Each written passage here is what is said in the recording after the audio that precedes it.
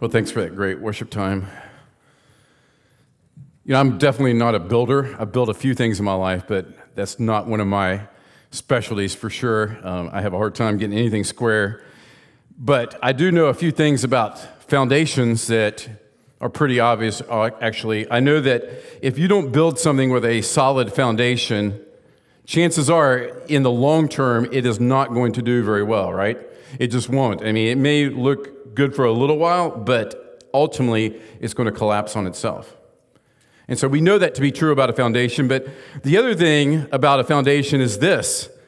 When it comes to this idea of a foundation and using it as an analogy, I think it's dangerous because even though we know that Christ said we have to build our lives on a strong foundation, when it comes to thinking about foundations, the problem is we don't think about foundations. I mean, you never get invited like, hey, Bob and Sue invited us to their house. We're going to go over there tomorrow. And you go over to their house and you're walking up and you're like, wow, that's an impressive slab on grade that Bob has there in the house. That's an impressive looking foundation. Don't you think so, Sue? And she's like, I've never noticed, but you're right. It looks a lot better than our pier and beam. And Bob comes out and you're like, Bob, I love the foundation. It's great. I mean, the house looks so stable. I mean, has that ever happened in your life? All right, if it's happened, you probably are, like a tool geek or something, all right? So that's never happened for anyone. So here's a couple observations spiritually. We take foundations for granted, right? We just think, oh, it's there, move on. And here's the danger when it comes to happiness. The talk that we did last week about joy and happiness and the foundation having to be upon the gospel, we can't say, that's checked off my list now I can move on to better things. We can't forget about the foundation. In fact, we have to think about the foundation constantly if we're going to achieve happiness and have happiness in Christ. And so we can't allow the foundation not to be always in our mind, always in front of us. And then the other thing is, the talk that we're going to do today is extremely, honestly, I'm not just saying this, extremely dangerous if your foundation isn't Jesus Christ. Because this is going to sound like work and effort and all on you. And nothing could be further from the truth, but if you don't know Jesus as your Savior, you have no chance for your structure to hold up.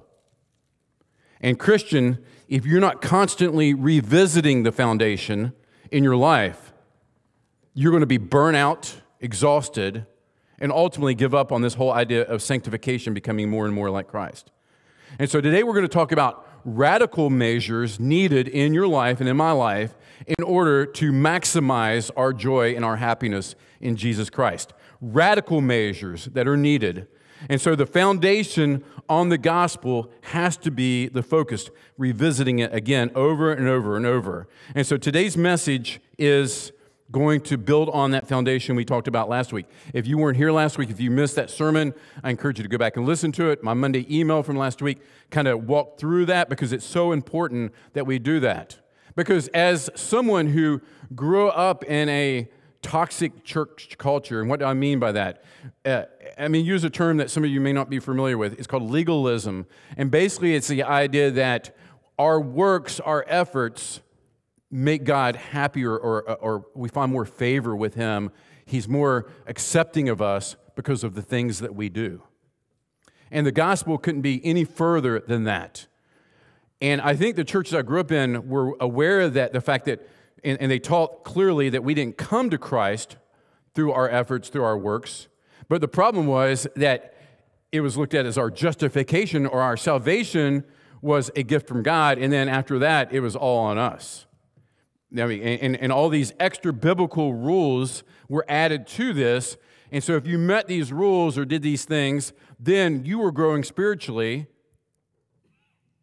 but they were all effort-based. And so I like to think of it this way, that our justification felt like good news. When Jesus offered us salvation and it's all on Him, wow, that felt like good news. But then all of a sudden, growing in Christ felt like punishment, honestly. It felt like now it's just up to me to labor and to do it. It's all on me to become like Jesus. And that's not the gospel of grace. And so if you apply what I'm talking about today without the foundation of grace, again, you'll turn into a very miserable person who will ultimately give up because you can't do it, or you'll become very legalistic and you'll begin to judge other people whether they measure up to your standard of righteousness or not. The Smiths, they don't come to church but once a month. They're not as good as Christian as we are because we come 4 or 5 times a month. And so we begin to measure people according to our standard of holiness, or even it could be something biblical, but we want to play the Holy Spirit in their lives rather than focusing on us. Sorry, Michael, that wasn't directed toward you, all right? And so as today, as we look at Philippians again about happiness, it's critical that you have your foundation built upon Jesus Christ, or otherwise this is going to be all law and no grace. So Philippians chapter 4, we're going to look at verses 4 and 9, kind of our jumping off point to chapter 2, verses 12 through 16. And I encourage you, if you to use the app, because there's bonus content there. There's also fill in the blanks for those who have a hard time focusing in on the sermon, and there's also some extra resources, like I said, that I provided for you. So Philippians 4 says, "Rejoice in the Lord always." Rejoice in the Lord always. That's a command. And he says it again. Again, I say rejoice. And then we skip down to verse 9. Paul writes this to the church there at Philippi. He says, "What you have learned and received and heard and seen in me," he says, practice these things, and the peace of God will be with you." And then turn back to Philippians chapter 2, and we're going to read verses 12 through 13, and then we'll look at the rest of the passage at the end. Paul writes, "Therefore, my beloved, as you have obeyed, so now, not only in my presence, but much more in my absence, work out your own salvation with fear and trembling. For it is God who works in you, both to will and to work for his good pleasure." Let's pray, and we'll look at this passage. Father God, I pray that each believer in here now will just reflect upon the amazing salvation that they have in Jesus. And God, I pray that you will allow the words today to just stir them up through the power of the Holy Spirit. God, point out the apathy, the sloth, the unwillingness to really make effort in our lives to pursue you. And God, please work in our lives. For the person here or people here who don't have a foundation on Jesus Christ, they don't know Jesus as their Savior and Lord, may today be the day that they lay that foundation and build upon that foundation. We pray in Jesus' name, amen. Work out your salvation with fear and trembling. As a kid, that verse scared me to death, all right? It did. It was preached really hard at youth conferences or revivals, and it was one of those verses where you could get people down the front at the aisle praying the prayer, and we were told, if you're not working out your salvation, you need to pray the prayer. You need to pray and ask God to save you. Maybe you thought you did, but maybe you didn't really mean it. And the whole 9 yards that were given to us there to make us really, really question our salvation based upon oftentimes guilt. Well, let's walk through and talk about what this verse really means. Paul's overarching argument in this book of Philippians is that the believers would conduct themselves in a manner worthy of the gospel. Conduct yourself in a manner that's worthy of the gospel. And if you look back at verse 12 again, he says, "Therefore, my beloved, as you have obeyed, so now not as only as in my presence, but much more in my absence." So he's challenging them to live out the implications of their initial response to the gospel. They came to Christ, they put their faith in Christ. Now live that out and do so whether I'm there with you, Paul says, or whether I'm not there with you. All right? You need to work this out on your own with fear and trembling. Don't rely upon me. You have the Holy Spirit. God has given you everything you need for godliness. Now work this out. And if this verse was all that we had from the Apostle Paul when it came to salvation, all of us would arrive at the conclusion that we need to work for our salvation. Right? If you just take this little sliver of passage here and just read it on its own, it seems very much like you need to make some effort to add to your salvation so God accepts you. But as we talked about again last week in the foundation of Romans chapter 5, and as we think about Paul's writings in Ephesians chapter 2, verses 8 and 9, it's by grace you've been saved through faith, not of yourself. It's a gift of God, not by works, lest you boast or brag or think you've accomplished something.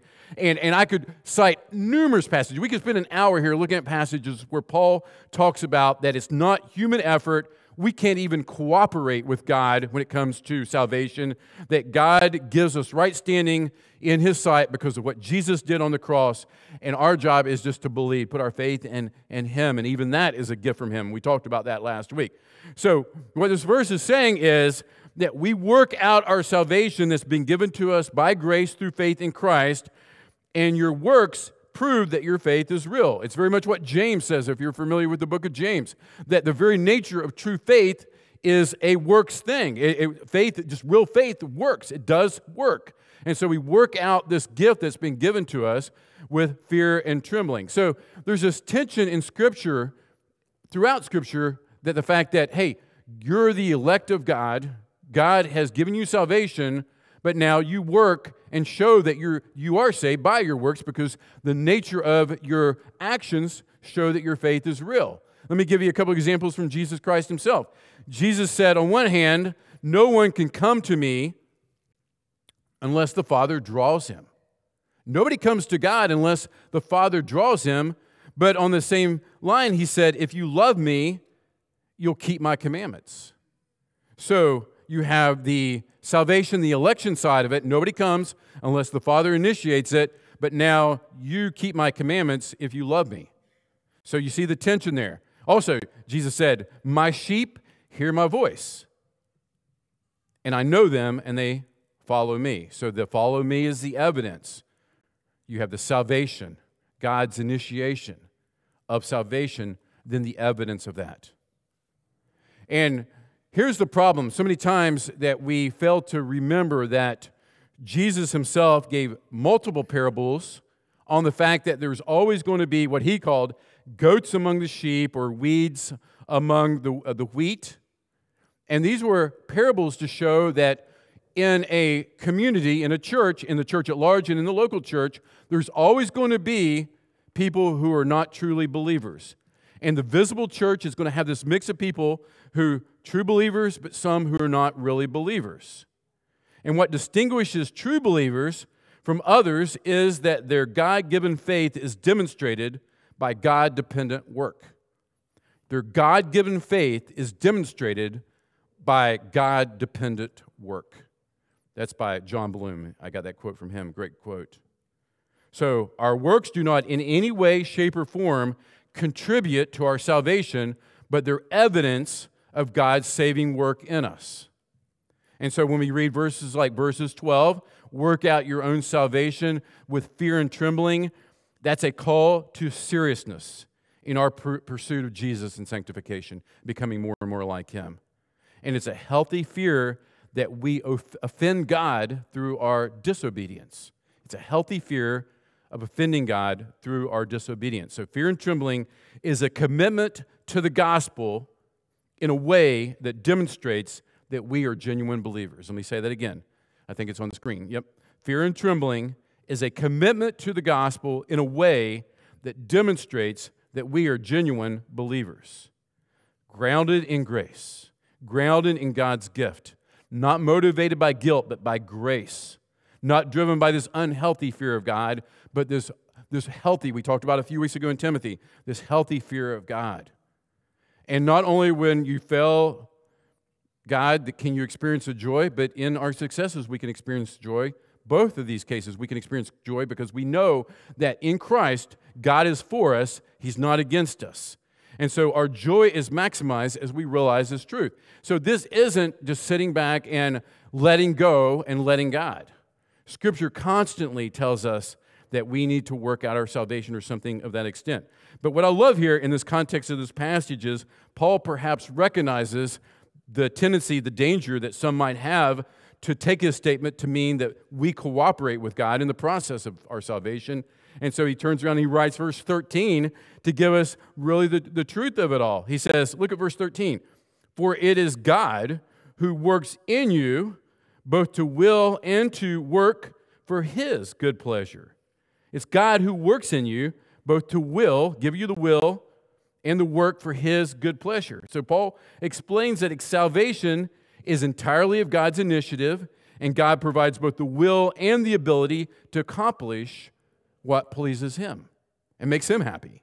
That should be the bigger question than our happiness is, does it make God happy? And so, Grace Church, we cannot be afraid of striving, fighting, and working for our happiness and our holiness. And these things are not opposed to one another. In fact, I think we've set up this false dichotomy in churches, and I've said it too. God would rather you be holy, you've heard it, than what? Happy.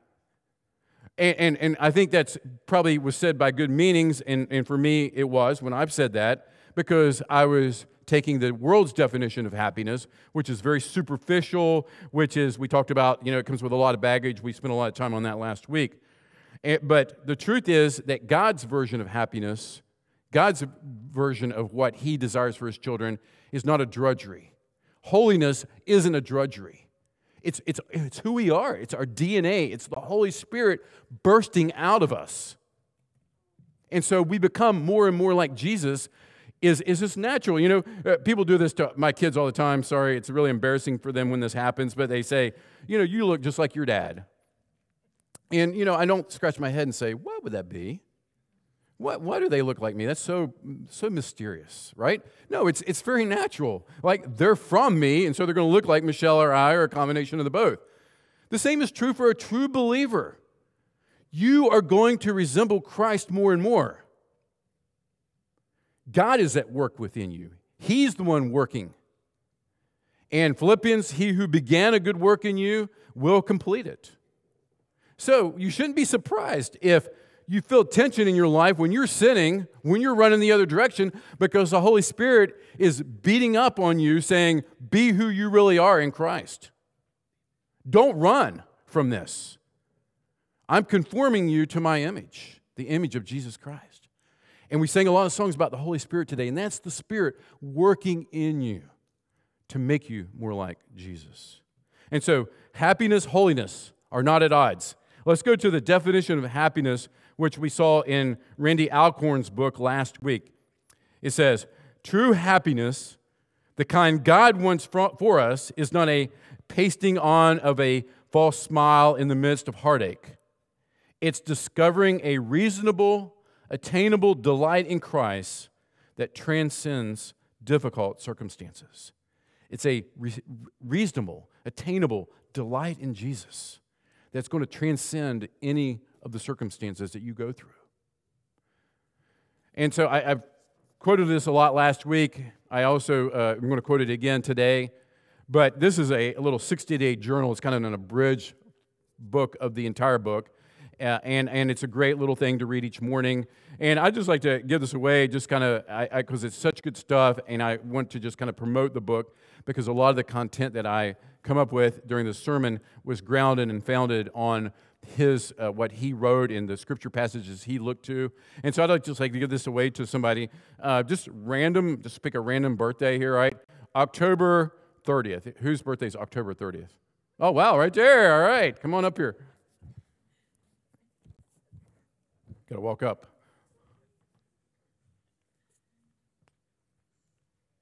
You're welcome.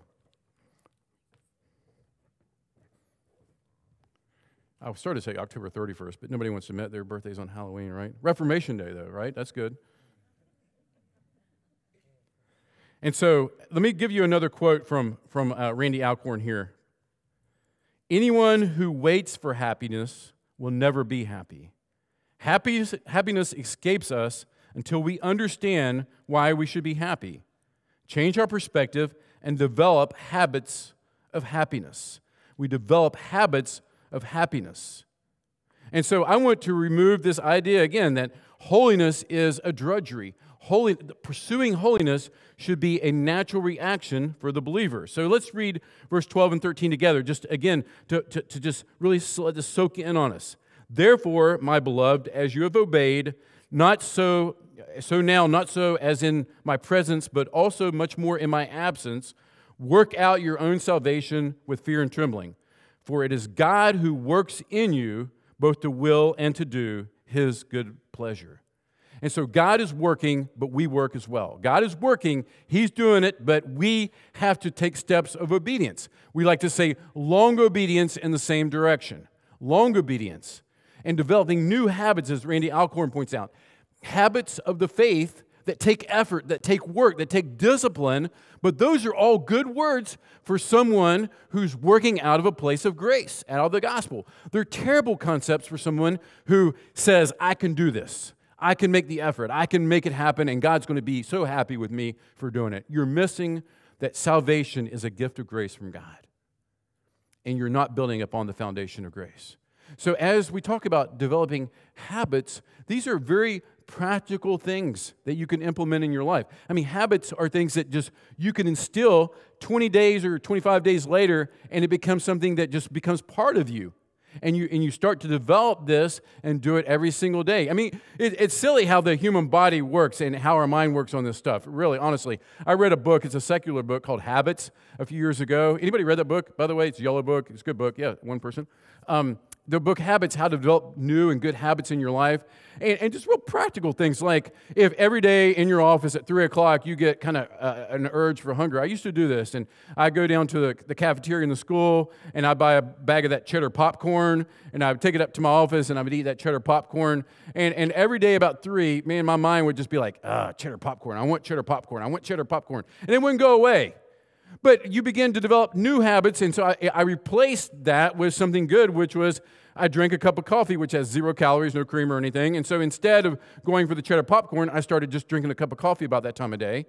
And at that point in my life, this was a few years ago, I just lost my desire for the cheddar popcorn because I felt guilty when I ate the cheddar popcorn, but I developed a habit of drinking the coffee, and it made me feel good. And so these are really practical things that you can do to discipline yourself. Don't be afraid of the concept of discipline. It's part of what God has given us in order to become more like Jesus.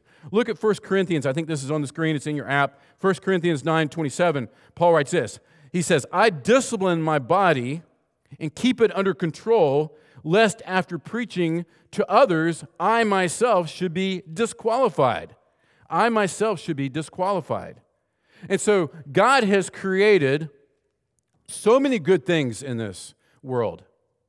And we talked about this at the end of Timothy. Things for our enjoyment and our pleasure. He's given us these things, but our tendency is, what do? Immediately, we do these good things or indulge in these good things, and pretty soon the good thing, the created thing, becomes more important than the Creator, and it becomes an idol. And we run to those idols to meet our needs, and they always fail us. And mostly things like food or sex or those type of things, some of you know, you can get so addicted and caught up into these things that your life begins to be just controlled by these good things that God gave us, which all of a sudden now they've turned into this cycle of just guilt and addiction and frustration. And God wants us to use the discipline of the Word through His Word, His strength, the Holy Spirit, in order to master our physical desires, not to be servants of them. He wants us to master our physical desires, not be servants of them. So God is at work in us, and the Holy Spirit stirs us up. We hear the Word of God, we respond to the Word of God, we implement true action in our life, and we work out our salvation with fear and trembling, utter seriousness. And I wish I would have heard this message 30 years ago. Because growing up in the legalistic circles that I grew up in, if I had heard this, I would have been like, oh, I don't think I can do it. Those sins that have been following me around forever, I just can't do that. I mean, I can't get victory. And I keep hearing, to have a daily quiet time, and I'm such a failure. And even the days when I do wake up to read, I'm just not even there, and I'm just staring at the page and fall back to sleep half the time. And all I heard was just guilt. And then I'd hear verses like fear and trembling, and I'm like, oh, man, I know, God, I'm just disappointing you. I'm so lazy and apathetic, and I'm not serious, and I have none of these things in my life. And I begin to doubt my salvation and question whether, I'm really in Christ or not. And this was so far from gospel-driven, grace-driven effort, because it was all on me. It was guilt, frustration, and these cycles of just habitual, just addicted to things that give me short-term pleasure but never gave me lasting pleasure. And God offers His children happiness through holiness. Happiness through holiness. Working out our salvation with fear and trembling. Making effort. Pursuing. And I want us to think about just some gospel-driven efforts that we can do in our life. And I put an image up here for you. Gospel-driven efforts of things that are great, that should be part of our lives. But yet, so many times I personally have strayed away from really pushing this because, I don't want people to think it's all effort and all works. But Scripture always gives us that tension that we work because God is working within us. And so I think about like the first one, a radical call to discipleship on the top right there. A radical call to discipleship. Here's the thing. Few of you are in discipling relationships. And it's easy to go and it's easy to hide in a K group, and I hope you're in a K group. You need to be in a K group. That's really the first step after worship that you need to be involved in. But you need to have someone in your life, or a couple guys or a couple ladies in your life, who are going to be real with you with gospel issues. You do. The book, I mentioned this a few weeks ago, a book that our staff is reading together, Dangerous Calling. It's a book primarily for pastors, people in ministry. And it's just to encourage us to be diligent about the things that God has called us to. You can go, that's not the book, so you can go back to the other side or go back on me. To really, truly be aware of the tendency we all have, and those of us in ministry are not above it, that it's so easy to just go through the motions. So easy just to begin to do the stuff and lose the heart for Jesus. And one of the things that he just really, really handled in one chapter was, you need somebody in your life who's going to pastor you, pastors. Somebody who you can just lay it out there and be real and truthful and not hide. And I have a guy, and I've mentioned him many times, Jeff Oldham. And Jeff and I have a really great relationship. I mean, honestly, there's nothing in the world I could not tell Jeff Oldham. But he lives in Lubbock, Texas. I live in Bainbridge, just a long way away. And you can have good intentions about getting together, talking on the phone, and those kind of things. But the truth is, we found it was slipping more and more, further and further apart. Well, I challenged the guys and myself in staff meeting. I said, we need somebody who we're talking to on a consistent basis for discipleship. I said, I'm going to hold you accountable to this, and you hold me accountable. And so Jeff and I literally have it on our calendars every other week on Tuesday at 11 o'clock. For 1 hour, we have it blocked off where we can spend time talking and praying for one another. That's not just for pastors, because we're not the only ones who are called to be a light to this world and to glorify God and live for Him. Every single believer in here has the Holy Spirit just like I do, just like Jeremy and Mitch and Roy. And you need it as well. Gospel-driven discipleship. Here's the book that was put up there, if they want to put it back up again. Here, I want to help you out, okay? I really, those of you who are maybe you're hesitant for discipleship, this is a little book, and I give it away to our new members class. And so some of you have this already. It's super little, so guys, don't have to be intimidated by the size of this book. It's pretty simple to read. It's 8 weeks. And here's what I would challenge you to do. I want to challenge you, if you've never been discipled, had somebody take you by the hand and walk you through what it means to follow Jesus, and you may know a lot of stuff already. You may know a lot, but you've never been systematically discipled and built that relationship with someone. And I'm not saying you have to walk in like Jeff Oldham and I and just like spill your guts. That's not what I'm talking about here. It's starting a relationship with someone who's going to begin to help you follow Jesus, somebody who's imperfect. And so it's 8 weeks, and here's what I want you to do. I want some of you to really consider committing to 8 weeks. And I need disciplers as well as people step up, guys, elders, deacons, people who are in leadership here. I need you to be willing to walk with somebody for 8 weeks. You can commit to 8 weeks. You can read this book, I promise you. All right? You can get together each week and talk about it. And what this might do is it might lead in, may or may not lead into some of these other areas that I'm mentioning here. Accountability. Talking about just memorizing the Word. We have one of our fight clubs, we memorize Scripture together. This last year, we memorized Ephesians chapter 1 together. And so you bring these spiritual disciplines into your life. You begin to hold each other accountable, and it becomes real, and it's not just something you go and sit on Sunday morning and take part in. It's part of your life, but it takes effort, it takes discipline, and it takes self-denial. And those are not things that our society promotes, is it? So Paul says, work out your salvation with fear and trembling. This is a call to effort. This is a call to self-discipline. This is a call to begin to put some things in your life like fasting, consistent prayer life, consistent in the Word, and do whatever it takes, gospel-centered power, to make that happen in your life. Because too long, I myself have been guilty of, just work at your pace. But when I read this passage, I see Paul saying, look, your life depends upon this. That your testimony for Jesus depends upon this. And it's a denial of the work that Christ is doing in you if you're not growing in your relationship with Him. If you're not becoming more and more like Jesus. And so it's a call to radical measures. Radical measures. And again, I don't think I can say this enough. Every strategy you employ for happiness has to be grounded upon the grace of God in Christ. If it's going to be sturdy, if it's going to be durable. We say this in Fight Club. We say, for every one look at your sin, take 10 looks at Jesus, all right? It's a very practical way of going back to the gospel. For every time you say, Joe, let me tell you what happened this week in my life. Man, I really sinned. I really messed up. We're going to look 10 times at Jesus because it can become so easy to turn that into behavior modification. Oh, let me hold you accountable. If you do that next week, then, this will happen, or, I'm going to be mad at you. And it can just become I'm changing for this person, or I'm changing because I got called out on it. But we look to Jesus, we look to the gospel, and in that we find the ultimate motivation to live for Him.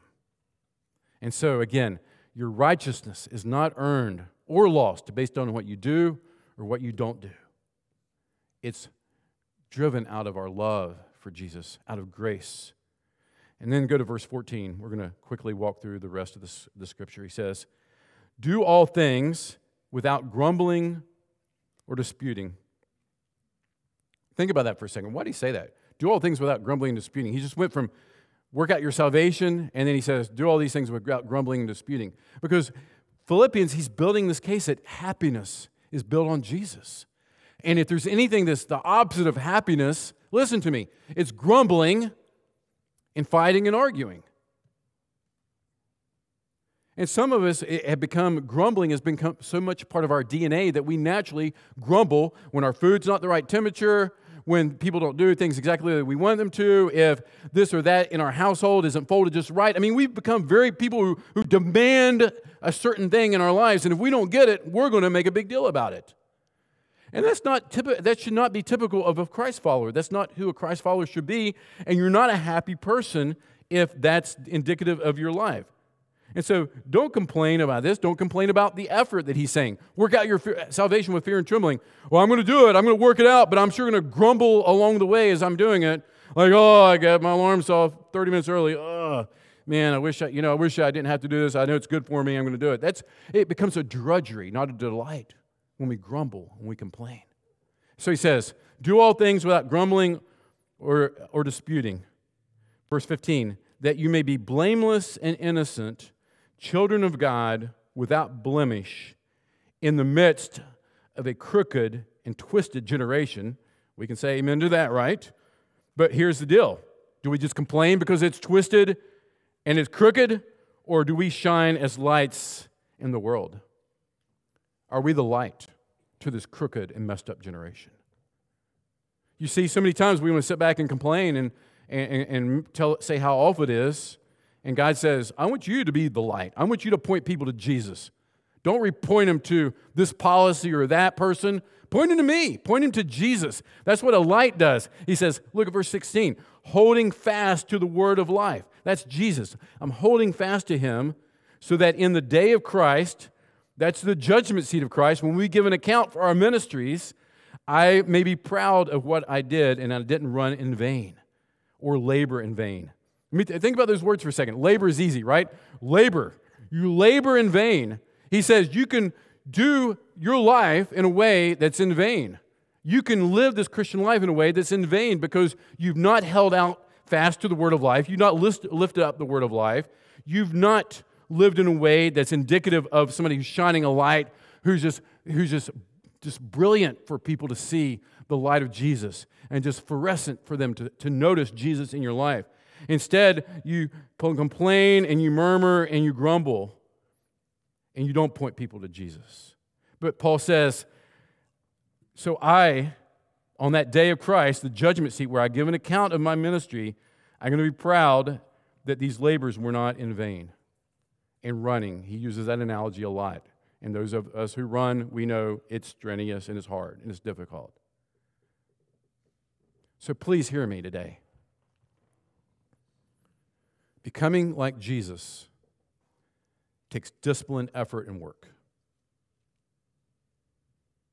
But the really awesome thing is that if you have the Holy Spirit, God is working in you and through you for His good pleasure. And if you can just say, never had a quiet time, try that before, don't really care, really didn't get anything out of it anyway, I would say that's a problem. Because I think somebody who has the Holy Spirit in them would love to begin to meet with their Creator and just build this love relationship that's real and it's personal. Because that's who you are now. You've been removed from the kingdom of darkness, the kingdom of light. The old has passed away, the new has begun. I'm no longer a slave to sin, but I'm what? I'm a child of the King. And what that looks like in your life may look different from one person to the other, but there has to be this desire to be with Jesus, to spend time with Him. And so my call as the preacher of the Word today is this. Respond. Respond in effort, gospel-driven effort.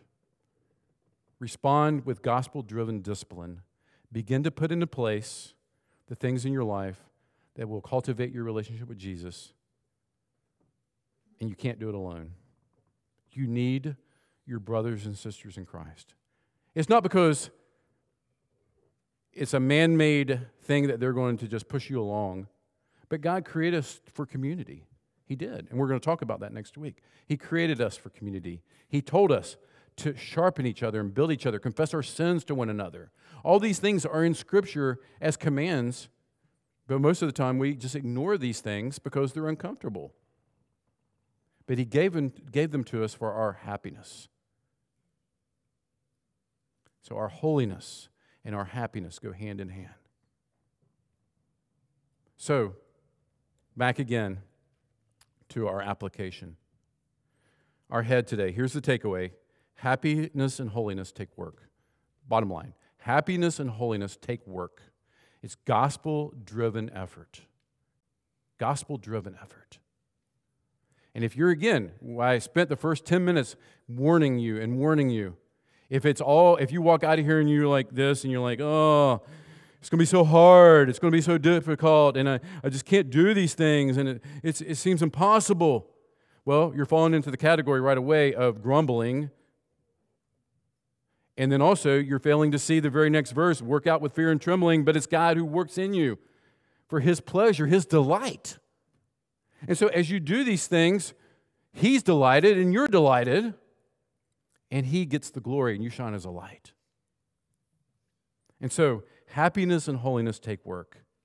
And then the heart today. What controls the heart directs the life. We know that. What controls the heart directs the life. And so if you know your heart is being given to idols, they direct your life. I mean, it's common sense, right?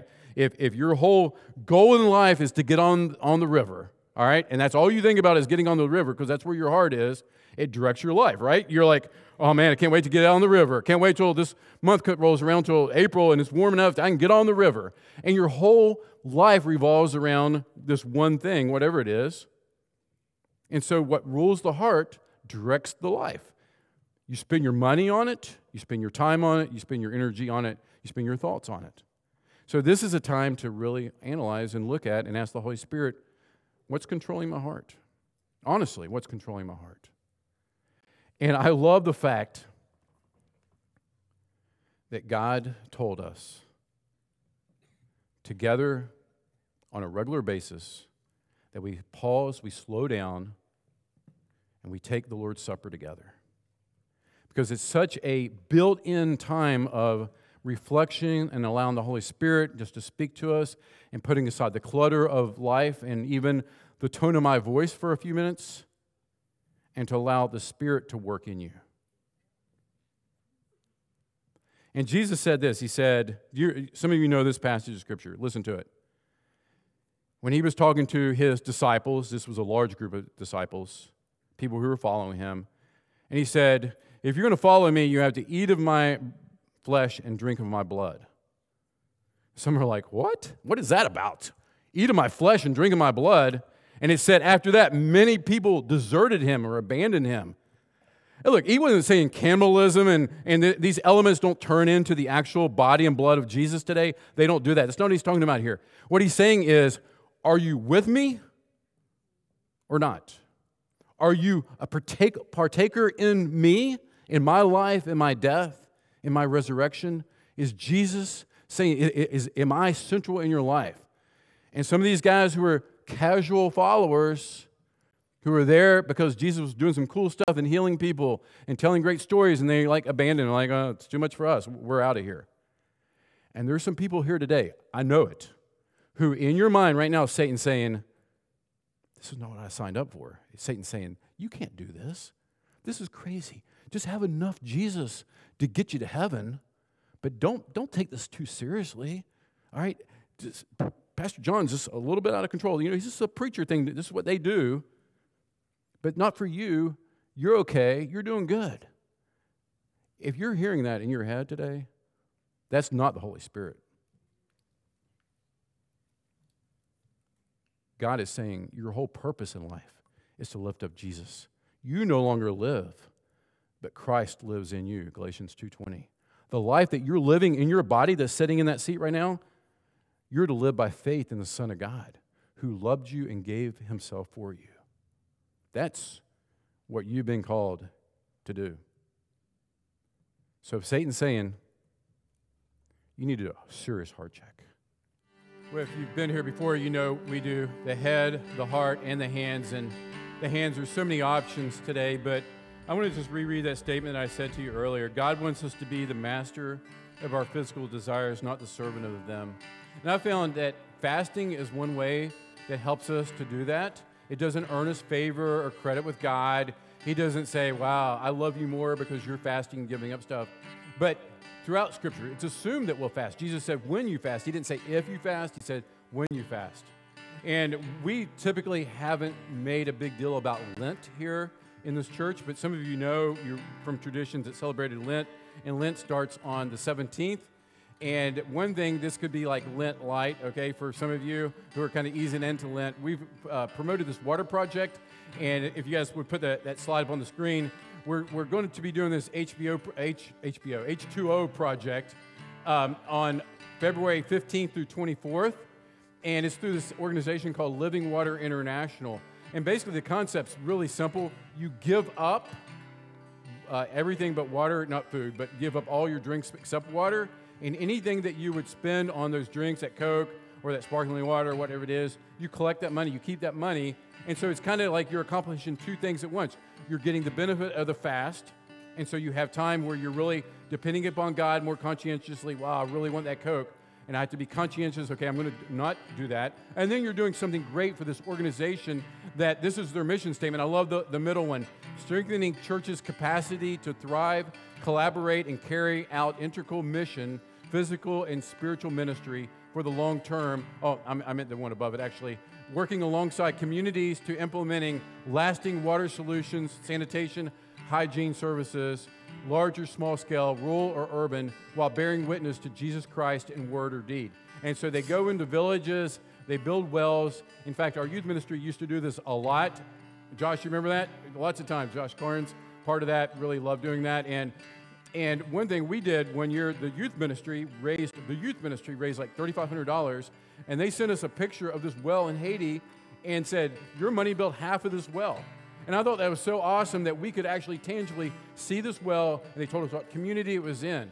And so I'm going to encourage you maybe to, as you're doing Lent or thinking about this year, that this would be part of this.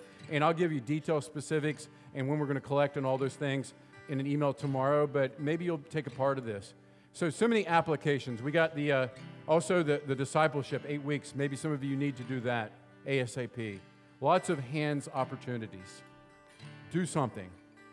God called us to work out our salvation, discipline ourselves, run the race, pursue the prize. Don't be passive. Father God, we thank you for Jesus. And we thank you that through him and through the Holy Spirit that's been given to us,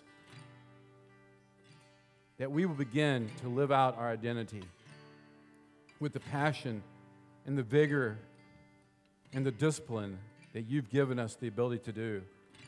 God, help us, as 2 Peter 1 says, we've been given everything needed for life and godliness, and then you say, now get busy, get to work, adding to your salvation. And God, I pray that we will not be scared of these concepts, but realize that these all flow out of grace for our happiness, for our pleasure, and for our holiness. And God, I pray we'll be a church that's holy, that holiness is such a quality that's seen here that people recognize it immediately. And God, may we be a happy church. In Jesus' name we pray. Amen.